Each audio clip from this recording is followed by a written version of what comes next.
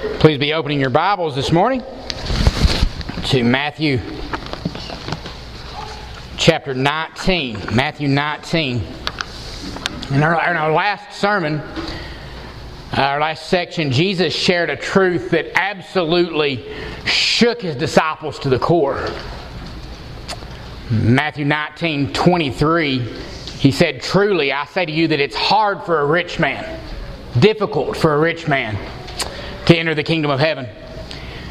And in that day, riches were understood as a sign of God's favor and as a tool for doing more good and therefore earning more favor with God.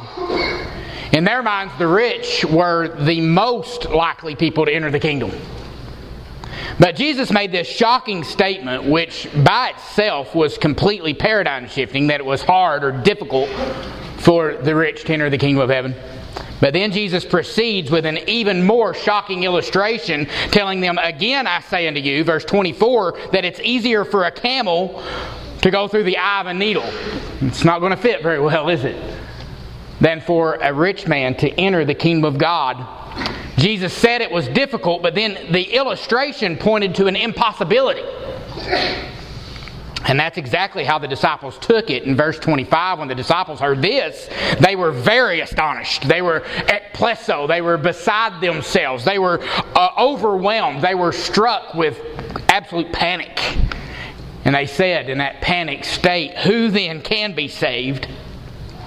If it was impossible for one on whom the blessings of God so obviously rested to enter the kingdom of heaven, then what would that mean for lesser men?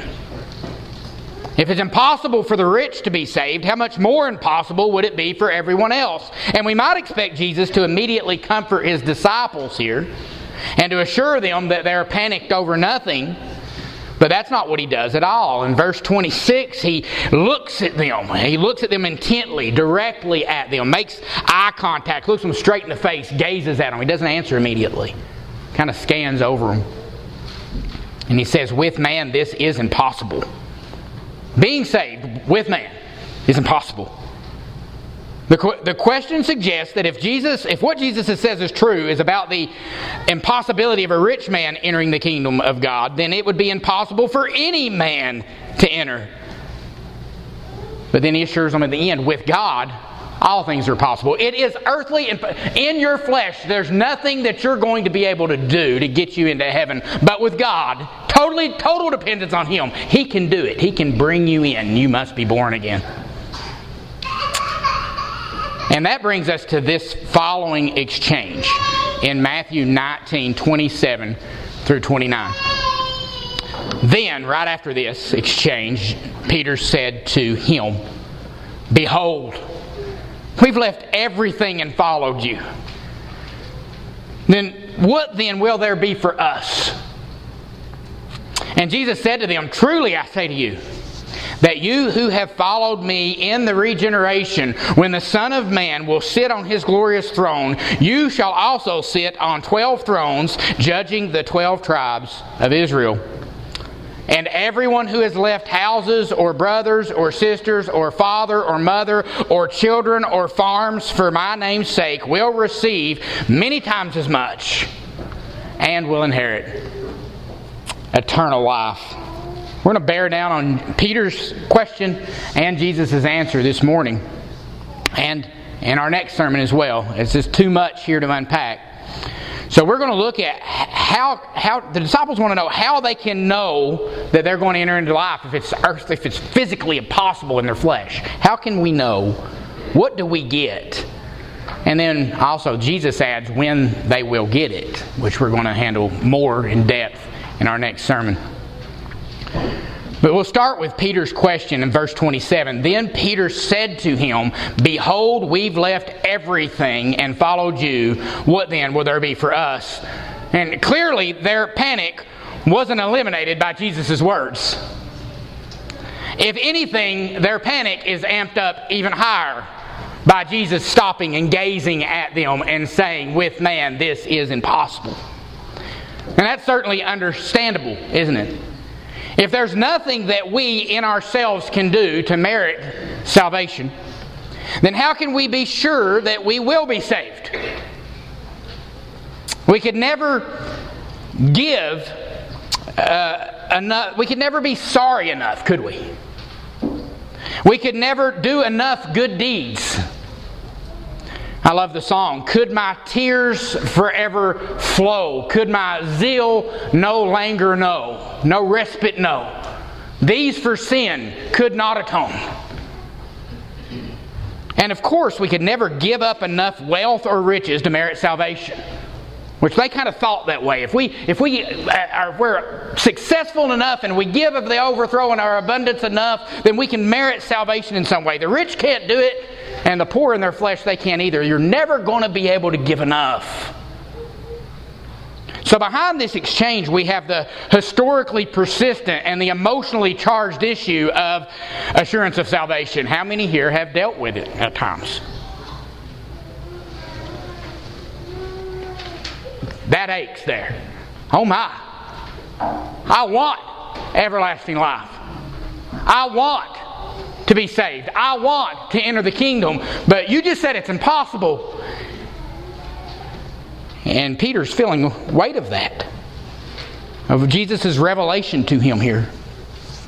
And as is often the case, Peter speaks up as a representative for the 12. Peter said to him, "Behold, there's an urgency in this question, and there should be. When you're talking about your soul, you should have an urgency, shouldn't you?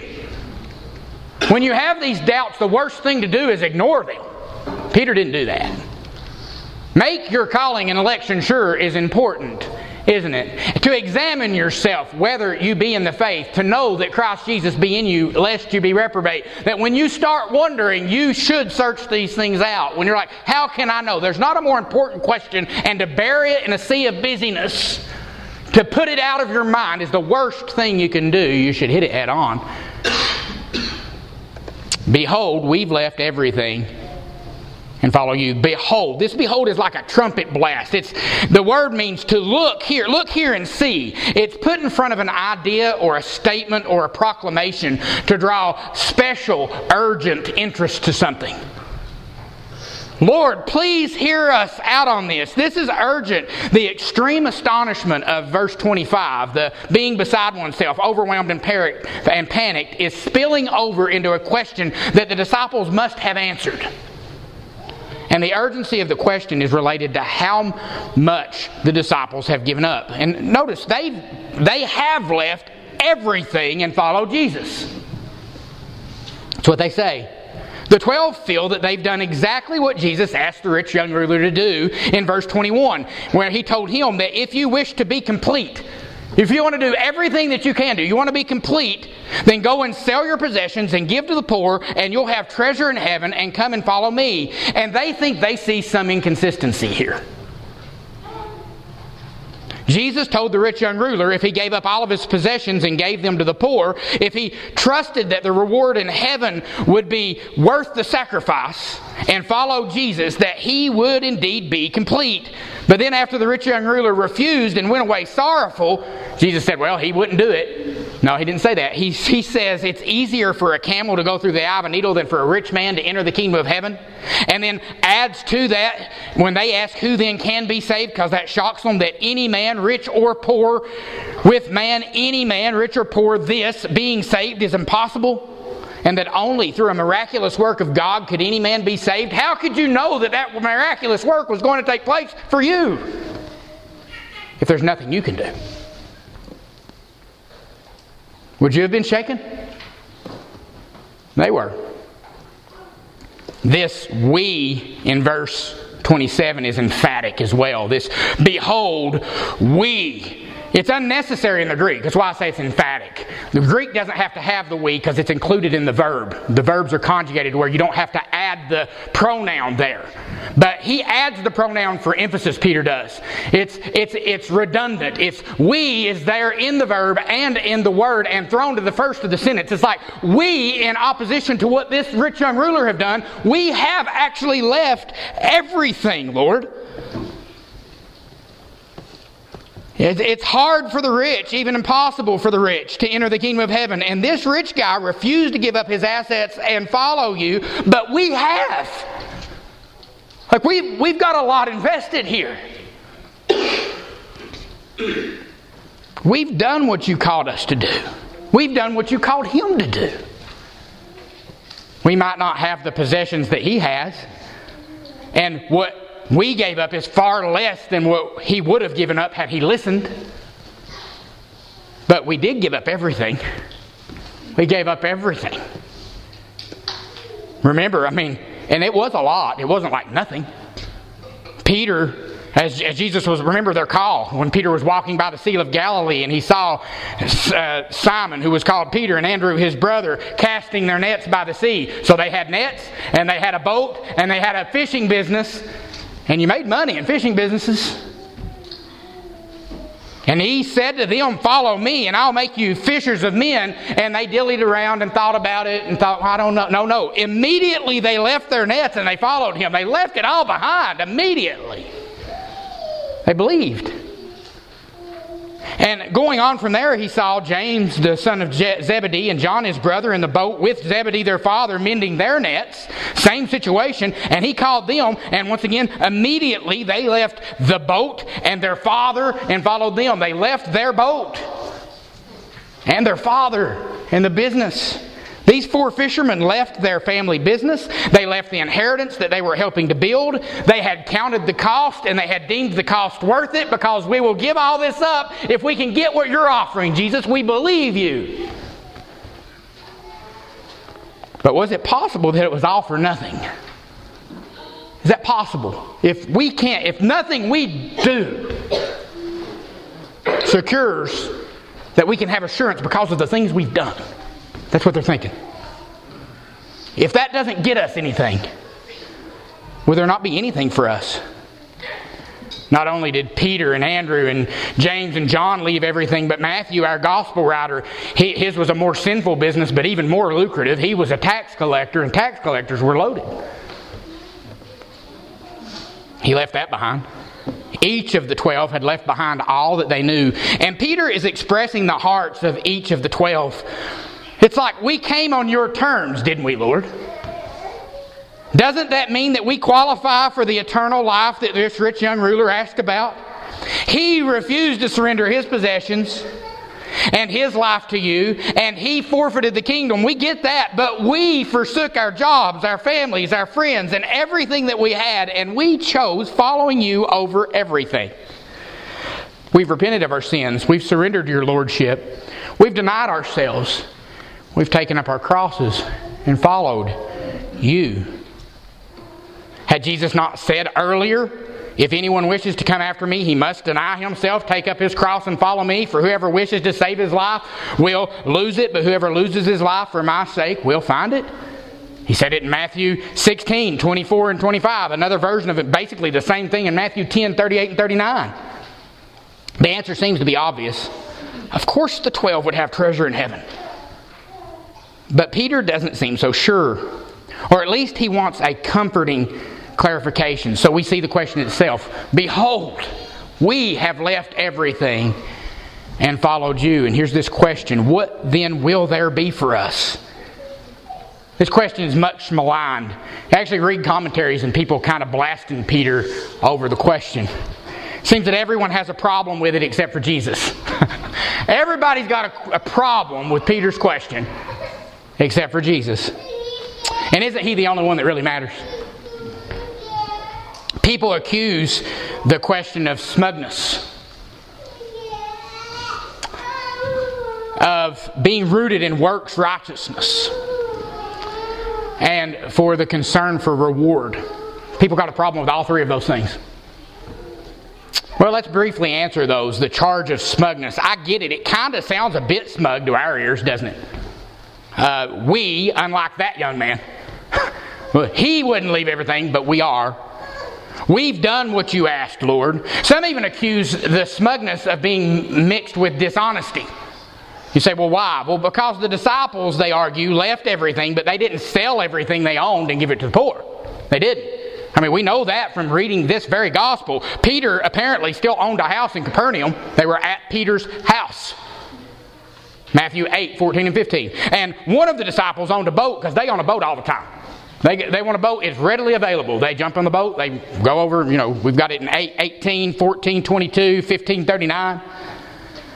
But as we've already seen just by reading the text, Jesus doesn't correct for any perceived smugness or for coming short of his demands. He doesn't say, no, you didn't. And he doesn't say, you're being smug or arrogant, how dare you. He doesn't blame them for being like the Pharisee who said, I thank God that I'm not like other men. There's no correction here. Peter is just stating the facts. They have heeded Jesus' call where the rich ruler rejected it. And whatever assets they retained, you can rest assured they retained them for the benefit of the kingdom. They were at the disposal of King Jesus. But isn't that what we're all called to do? Everything we own, guys, Christian, see your assets as a mean to glorifying God. You own them to the glory of God, and you'll use them for the glory of God. They're yours as a stewardship, but ultimately they're all His. Shouldn't we, all of us, view everything we own that way? Absolutely, and they did.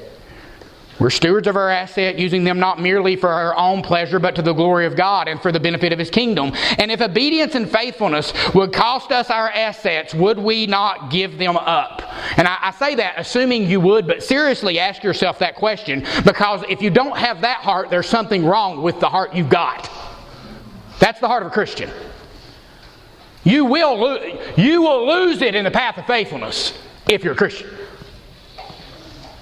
And having it, you're like, this benefits the kingdom. I'm going to use it for the sake of the kingdom. And if God takes it away, you can be like Job and say, the Lord gives and the Lord takes away, but blessed be the name of the Lord. That's the kind of hold that Christians have on their assets, that they do retain. And these disciples, that's how they had their assets. So they were fulfilling the spirit of this question. That was at least the heart of 11 of the 12 of these, right? We're not going to get in much to Judas, but we know there was one that the office had to be replaced. But also you've got a charge of works righteousness that some people levy against this. The gist of this accusation is that there is a mercenary undertone, that basically God owes me. We've done everything required of us, and God owes us. And if they were saying that, that would be a problem. That's a problem, isn't it? That's not the heart of a kingdom citizen. Matthew 5:3, the very first words of Jesus' public ministry, really. I mean, in many ways, this Sermon on the Mount, the inaugural address, is, blessed are the poor in spirit, the spiritually destitute, for theirs is the kingdom of heaven. If you think God owes you, or you've got something to offer, that's the opposite of the heart of a kingdom citizen. But once again, that's a misreading of the spirit of this question. Had Peter been claiming that God owed them based on their own righteousness, Jesus would have absolutely corrected such a damnable claim. Jesus loved them much too much not to hurt their feelings. Hey guys, when someone's in danger and they believe something, or they're holding something, or they're doing something, you're not showing them love by tolerating that. You're showing them love by speaking to it. And Jesus loved people. He would have spoke to it if it was a problem. If it was there, He'd have dealt with it. Say, I just love them and I don't want to hurt the relationship. Oh, to the damning of their soul? That's not love. You might think that's love. That's not love. Jesus loved people. Spurgeon said this, the man who clings to his own righteousness is like a man who grasps a millstone to keep himself from sinking in a flood. I like that. Your righteousness will damn you if you trust in it just as surely as your sins will, because it is a proud, false lie. But no, they were not saying that they were owed. They were just asking what they would get. They're not saying, God, you owe us. They're saying, what will we get? They truly had counted the cost. They truly had heeded the call. And Peter's not demanding anything from the Lord, and there's no claim of their just due for their sacrifices that they have made. They're simply asking a reasonable question. We've left everything else behind, and did we do it for nothing? What will there be for us? And some even have a problem with that. That third charge, being concerned with reward. The concept of rewards isn't spoken of often in our pulpits today. Christians are scared of it.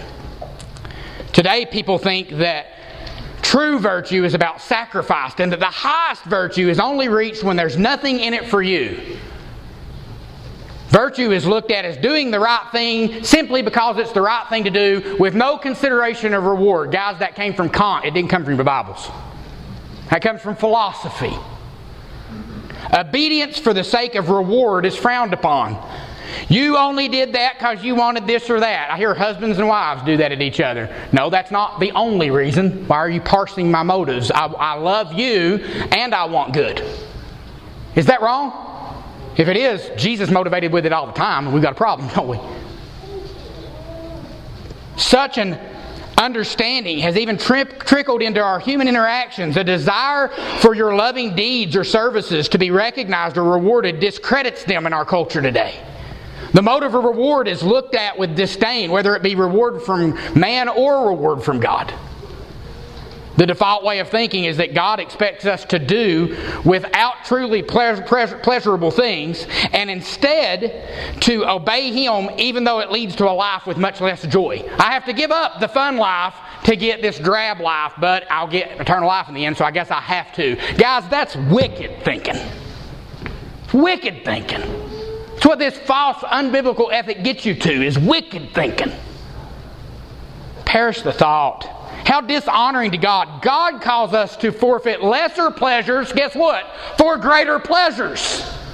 A lesser existence, I don't know, like single at 33 with a cat draped around your neck and $1 billion in the bank, but no wife and no husband and no kids, and that's the good life, to a life with multi-generational faithfulness. There's a difference. There's something better for the people of God. Lasting. Something good. Not something bad. God calls us to forfeit lesser pleasures for greater pleasures. Fleeting reward for lasting reward. And that's why Jesus motivates with the promise of rewards. If it was bad to want rewards, Jesus wouldn't hang them out there as a dangled carrot, would He? But He does. Blessed are you when men revile you and persecute you and say all manner of evil against you falsely for my name's sake. Rejoice and be exceedingly glad, because at least you're doing the right thing. No, for great is your reward in heaven. Right? Not altruism. For great is your reward in heaven. Why pray in secret? When you pray, go into your inner room and close your door and pray to your Father who's in secret. And what? Your Father who sees what's done in secret will reward you. Why fast in secret? When you fast, anoint your head and wash your face, so that your fasting will not be noticed by men, but by your Father who is in secret, and your Father who sees what is done in secret will reward you. Once again, do you want the fleeting reward and praise of men, the fickle praise of men, or the eternal lasting reward of God and the praises of God? Why love your enemies? Love your enemies. Do good and lend. Expect nothing in return, and your reward will be great. Why give financially to the church? He who sows sparingly will also reap sparingly, but he who sows abundantly will also reap abundantly. 2 Corinthians 9:6. We're instructed to seek treasure. Heavenly treasure. Do not store up for yourselves treasures on earth. Matthew 6:19-21. Where moth and rust destroy, and where thieves break in and steal. But store up for yourselves treasures in heaven, where neither moth nor rust destroys, and where thieves do not break in and steal. For where your treasure is, there your heart will be also. And even immediately, in our immediate context, just verses ago, Jesus said to the rich young ruler, if you wish to be complete, go and sell your possessions, give them to the poor, and you will have treasure in heaven. And come and follow me. Jesus motivated with promises of reward, and He was even motivated. The God-man, the sinless God-man, was motivated by promises of reward. We are to fix our eyes upon Jesus, Hebrews 12:2, the author and finisher of our faith, who for the selflessness of altruistic good endured the cross. Nope. Who for the joy that was set before Him endured the cross, thinking nothing of the shame, and is sat down at the right hand of the throne of God. I'll obey God and I'll get it all. So I'll endure temporarily this cross because there's a greater joy that God has for me, right? That's what motivated Jesus.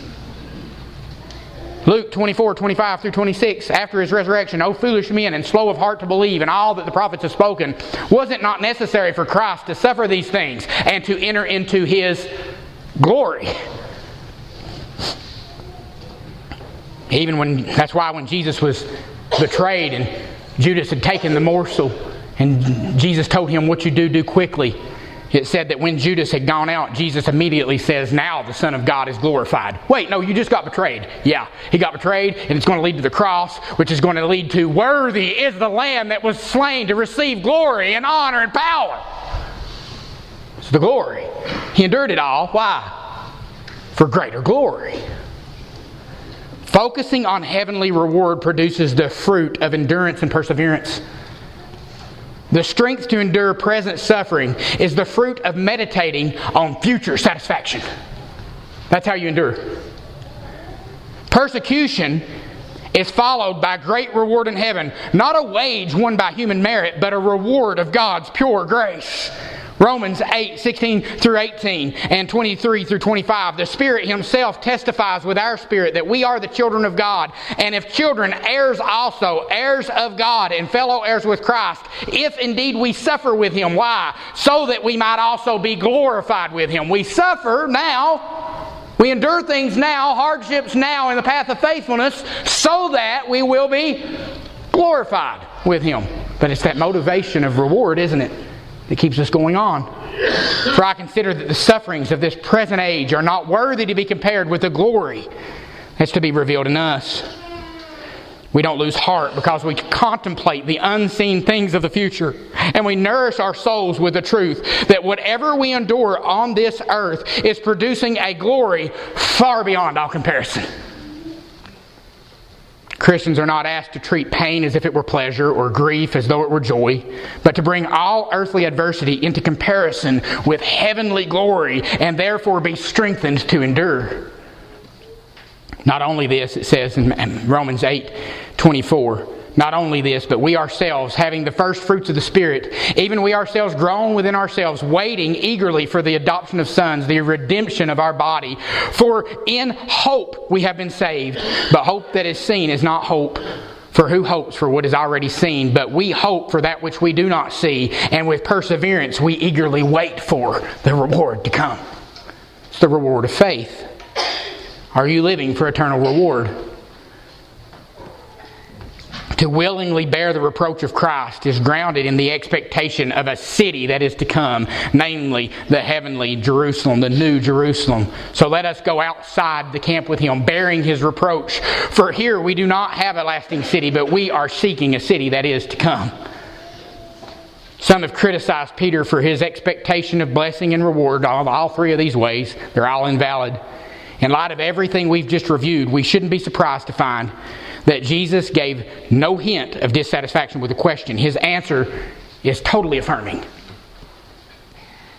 Verse 28, and Jesus said to them, Peter addressed them and spoke of we, and he says to all of them, because Peter's acting as a representative, he said to them, truly I say to you, that you who have followed me in the regeneration when the Son of Man will sit on His glorious throne, you shall also sit upon 12 thrones, judging the 12 tribes of Israel.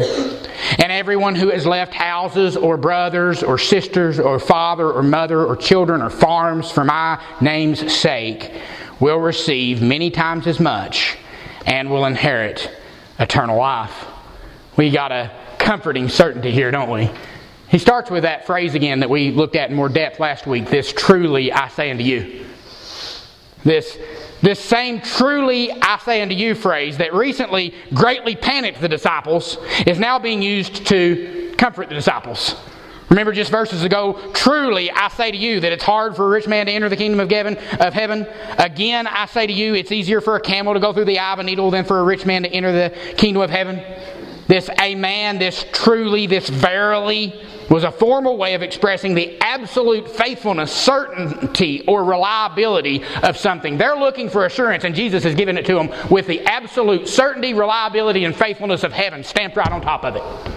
Just as sure as what I said that it's difficult for those who are rich to enter the kingdom of heaven. Just as sure as what I said that it's impossible, just as impossible as a camel going through the eye of a needle, that you who have followed me you're going to get what you're looking for. It was used to say what you just heard carries behind it the authority of heaven, or what you're about to hear carries the authority of heaven. The rabbis only used this amen construct to affirm Scripture or the tradition of the elders. But Jesus affirmed His deity and authority by saying, truly, I say to you. They would hear their reading of Scripture and they would respond by saying, amen. Yes, God said that. Jesus would say, truly, amen, I say to you, because what He said was truth. He is the way, the truth, and the life. The disciples obviously believed Jesus was the Messiah, so when he absolutely affirmed the impossibility of the rich man or any man for that matter entering the kingdom of God, it terrified the disciples. But now Jesus compassionately offers the same absolute authority to guarantee that their reward would be worth their sacrifice. And that's the big thrust of this. Your reward will be worth your sacrifice. And who are the beneficiaries of this comforting certainty? The recipients are that you who have followed me. Right here it's not talking about all men for all time. Well, we know that because Jesus is answering Peter's question as a representative of who? Of the 12. In verse 27, behold, we, the 12, have left everything and followed you. Then we get the statement about the timing of the reward in the regeneration when the Son of Man sits on His glorious throne. And then the answer to the question, you shall sit on 12 thrones judging the 12 tribes of Israel. They're going to get something. Jesus answers the question the same way that it was asked also. Remember the we in verse 27, we've left everything and followed you, that it's emphatic. Remember, it was an unnecessary word. The pronoun wasn't necessary for it to be implied because it was already in the verb. Jesus does the same thing. He adds the you, even though it's in the verb, and thrusts it to the first of the sentence as well. He's like, you will get this, emphatically. What about us? Don't you worry about you. It's unnecessary in the Greek because the person and number are already included in the conjugation of the verb, but it's added and thrust to the first of the sentence after the behold to emphasize it. And Jesus does that same thing. The fishermen, Peter and Andrew, who left their boats and nets, and James and John, who left their boats and nets and their father too, have absolutely not done anything for nothing. Nor had any of the other 12 who had truly followed Jesus for His name's sake. We see that calling in 10, 1 through 5. So, did their following of Jesus merit their salvation? Hadn't the disciples just asked, who then can be saved? And didn't Jesus respond by saying, with all men, this, being saved, is impossible. But then, with all the authority of heaven, Jesus guarantees them that every one of them who truly followed Him from the heart would be rewarded. I thought it was only possible for men to be saved because all things are possible with God. But He's saying, all of you that followed, all of you that divested yourself, will be saved. Beloved, do you not understand why that you follow and why you believe? Do you not understand where that came from? You remember when Jesus asked the disciples, who do men say that I, the Son of Man, am? And they said, some say you were John the Baptist, and others Elijah, and others Jeremiah, or one of the prophets. And He said to them, but who do you say that I am? And Peter said, thou art the Christ, the Son of the living God. And Peter said to him, blessed are you, Simon Bar-Jonah, because you're really bright and really righteous, and you had better sense than all those people, all those fools out there that thought I was John the Baptist or Jeremiah or Isaiah. No. He said, blessed are you, Simon Bar-Jonah. What? Because flesh and blood didn't reveal this to you, but our Father who is in heaven. That's it. They believed because it was revealed to them. Do you know why you believe? Because it's revealed to you. Because your eyes have been opened. They followed because they believed. They believed because it was revealed, and they followed because they believed. Yes, Abraham believed God and it was accounted to him as righteousness, but that faith manifested itself in Abraham actually leaving his land and leaving his people and going where God said to go. The faith was not a dead faith, it was a living faith that led to living action. And those that have living action behind what you actually say you believe, you can guarantee God gave you the faith and He gave you the faithfulness to go forward and do what God's called you to do, but you can't take credit for either one. Because God gave you the faith, and the faith led to the faithfulness. But if He gave you the faith that produced the faithfulness, you better recognize He's going to be faithful too. And truly, He says unto you, truly, those that follow me, you'll have your reward. It was true of them in a unique way, and it's true of us also and all people who follow by faith.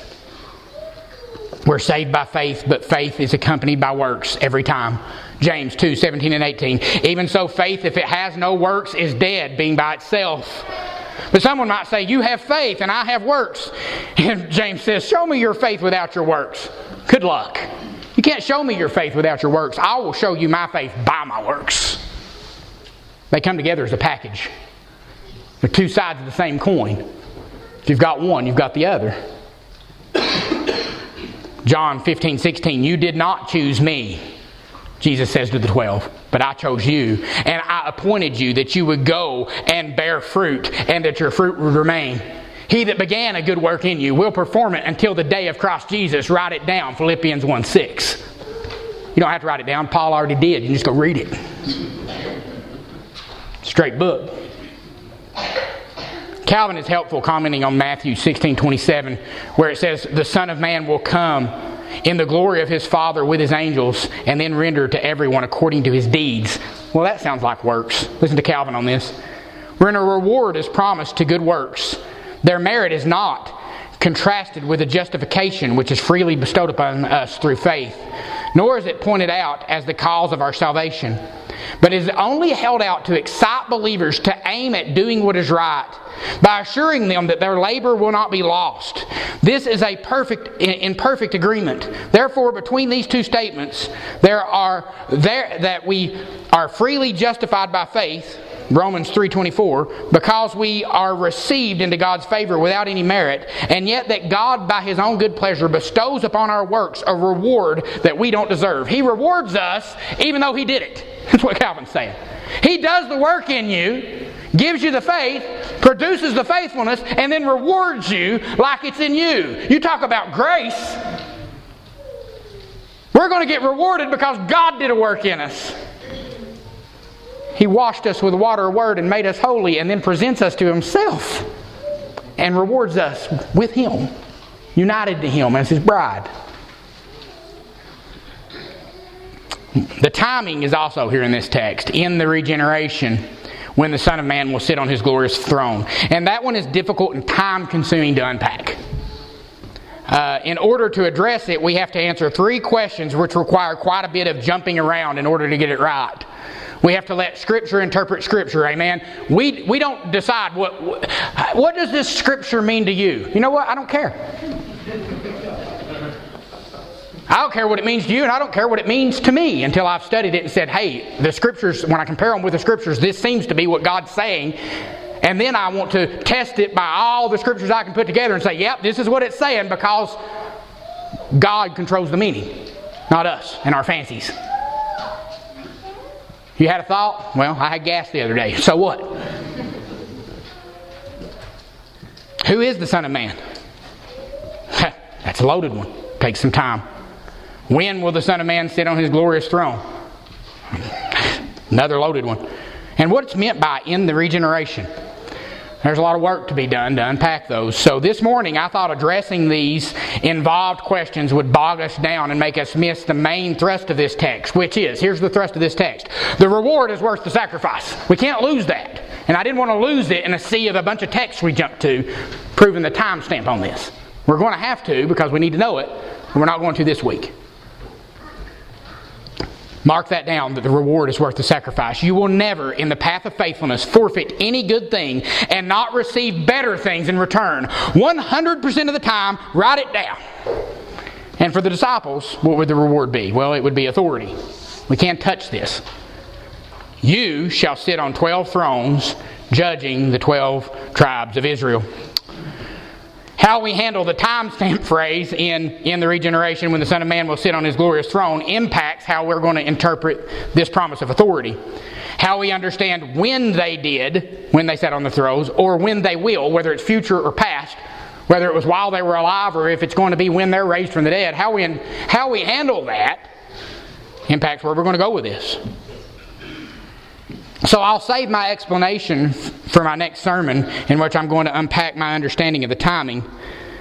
But as a teaser, let me say this, that in some sense, the authority to act as judges over the 12 tribes of Israel had already even happened by this time.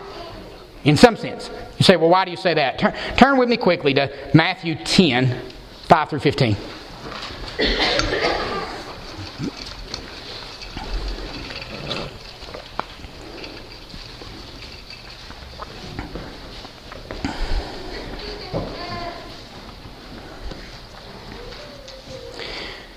These 12, Jesus sent out after instructing them, do not go into the way of the Gentiles and do not enter the city of the Samaritans, but rather go where? To the lost sheep of the house of Israel. Right? And what are they supposed to do when they get there? When they go preach, saying the kingdom of heaven is at hand. Skip down to verse 11. And whatever city or village you enter, inquire who is worthy in it, who has a reputation of being a godly person, and stay at that house until you leave the city. And as you enter the house, give it your greeting of peace. Wish the shalom of God. Hey, with Jesus, He's ushering in the shalom of God. I wish that on you and your house while we stay here.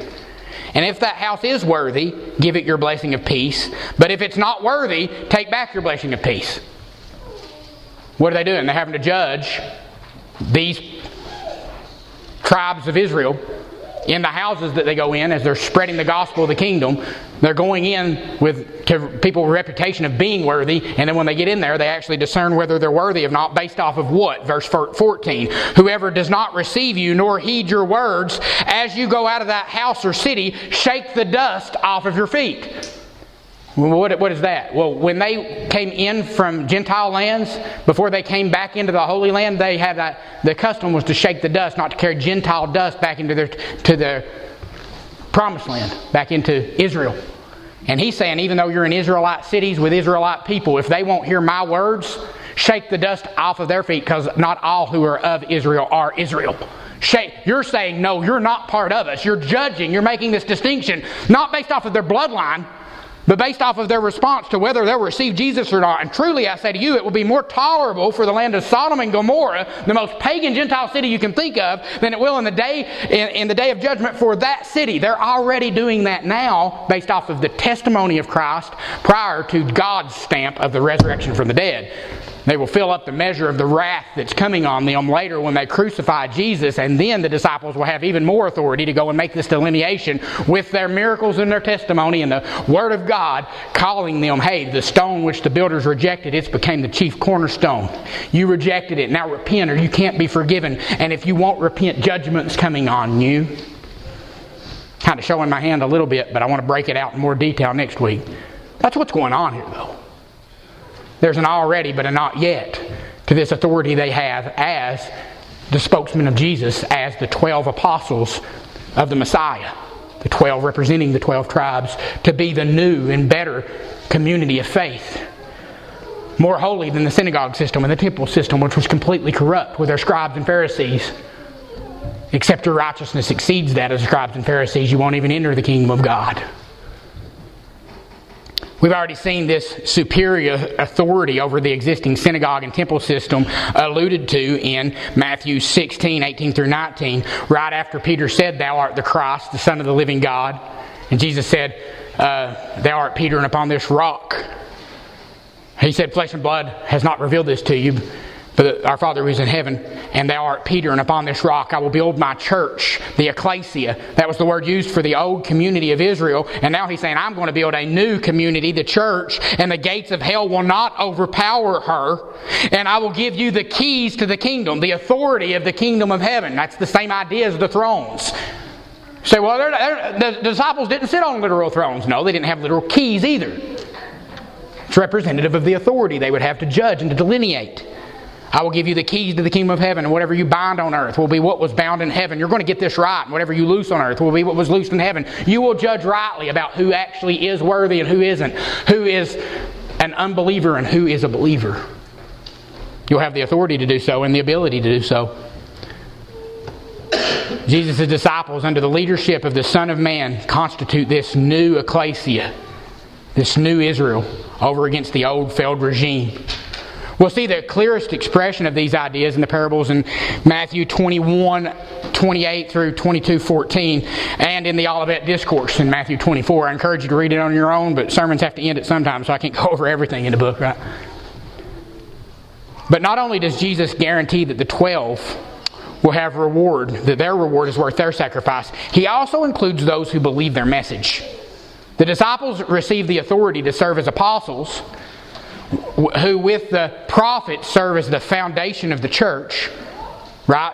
Ephesians 2:20, that the church is built on the foundation of the prophets and the apostles with Jesus as the chief cornerstone. Ephesians 2:20. And all those who heed their message get authority, but all those that heed their message, they get restitution.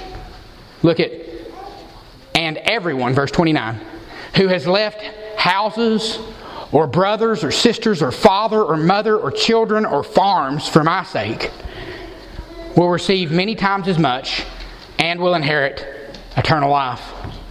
Now again, showing my hand a bit concerning the timing of in the regeneration when the Son of Man will sit on His glorious throne, we have to understand this promise of restitution in the context in which it's written. We read this and we read it with our 21st century lens in America, and that's how we think.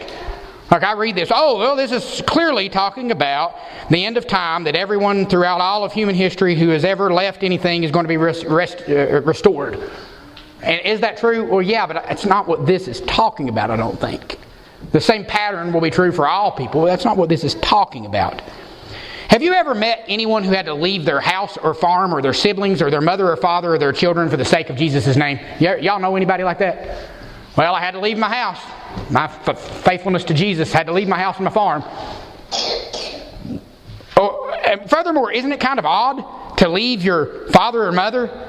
Because don't we have the law give us a responsibility to care for them? If anyone does not provide for his own, especially those of his own household, he has denied the faith and is worse than an infidel.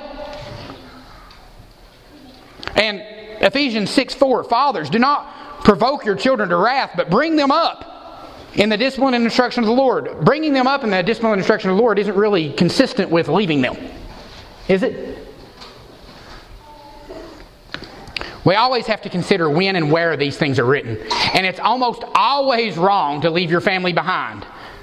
But for everyone to whom the 12 would be preaching for the next 40 years, leaving houses and farms was a necessary part of believing King Jesus. You've got to put yourself there.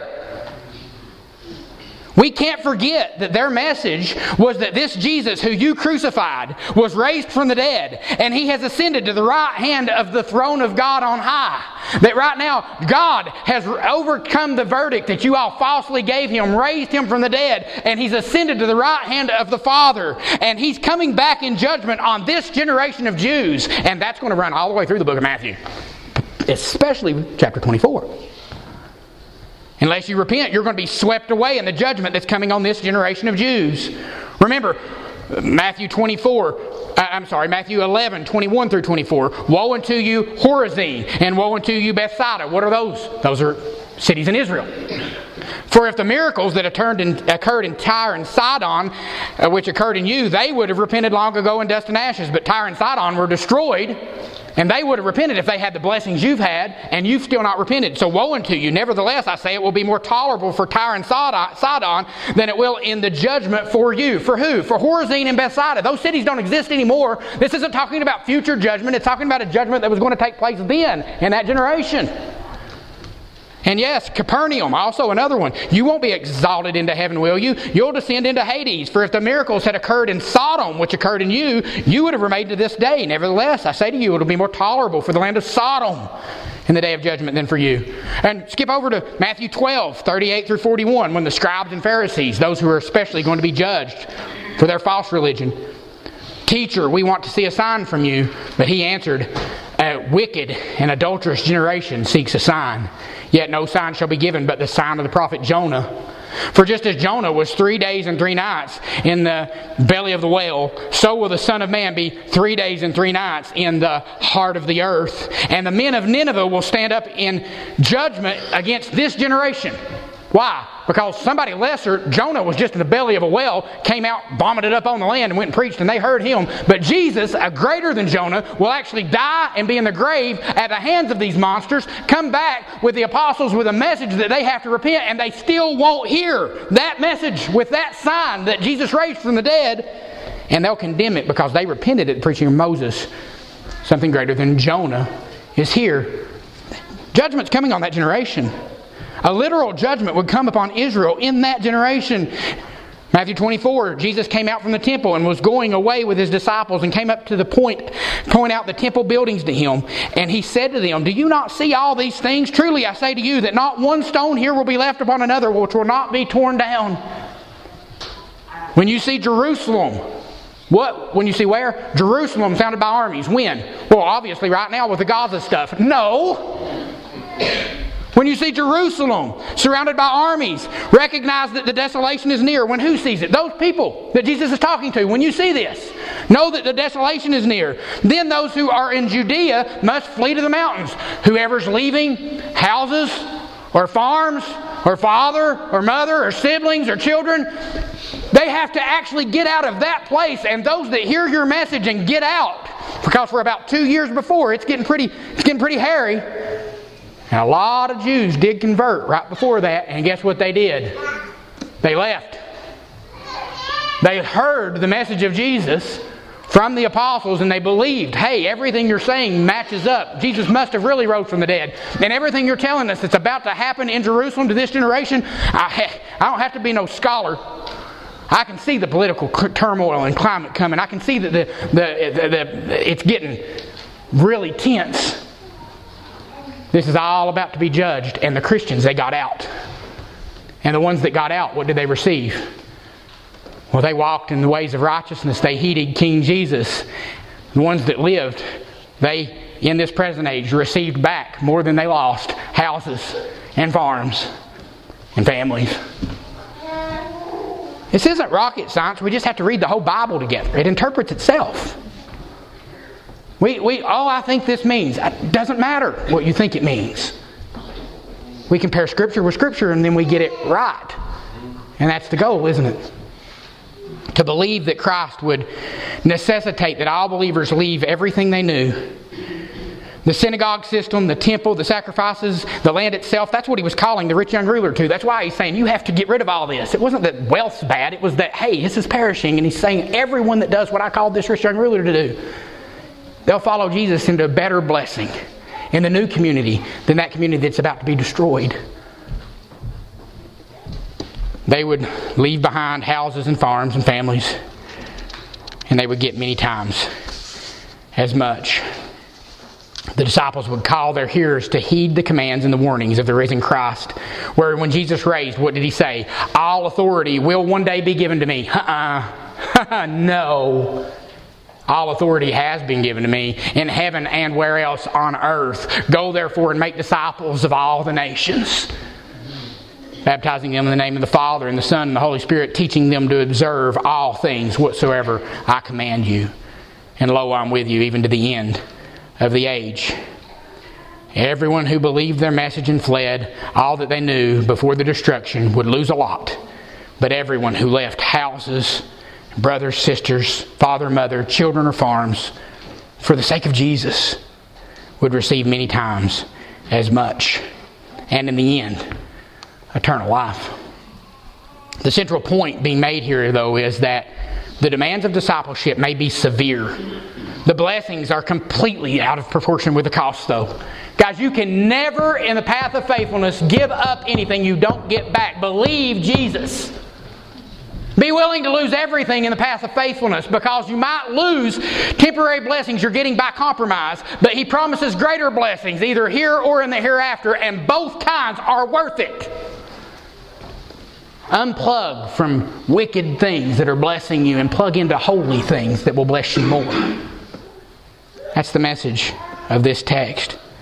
Mark's version, I love it. Truly I say to you that there's no one who's left houses or brothers or sisters or mothers or fathers or children or farms for my sake in the Gospels, but he will receive 100 times as much in this present age. Mothers, fathers, sisters, children, and farms, along with persecutions, and in the age to come, eternal life. Kind of gracious Heavenly Father, God, we thank you so much for this word.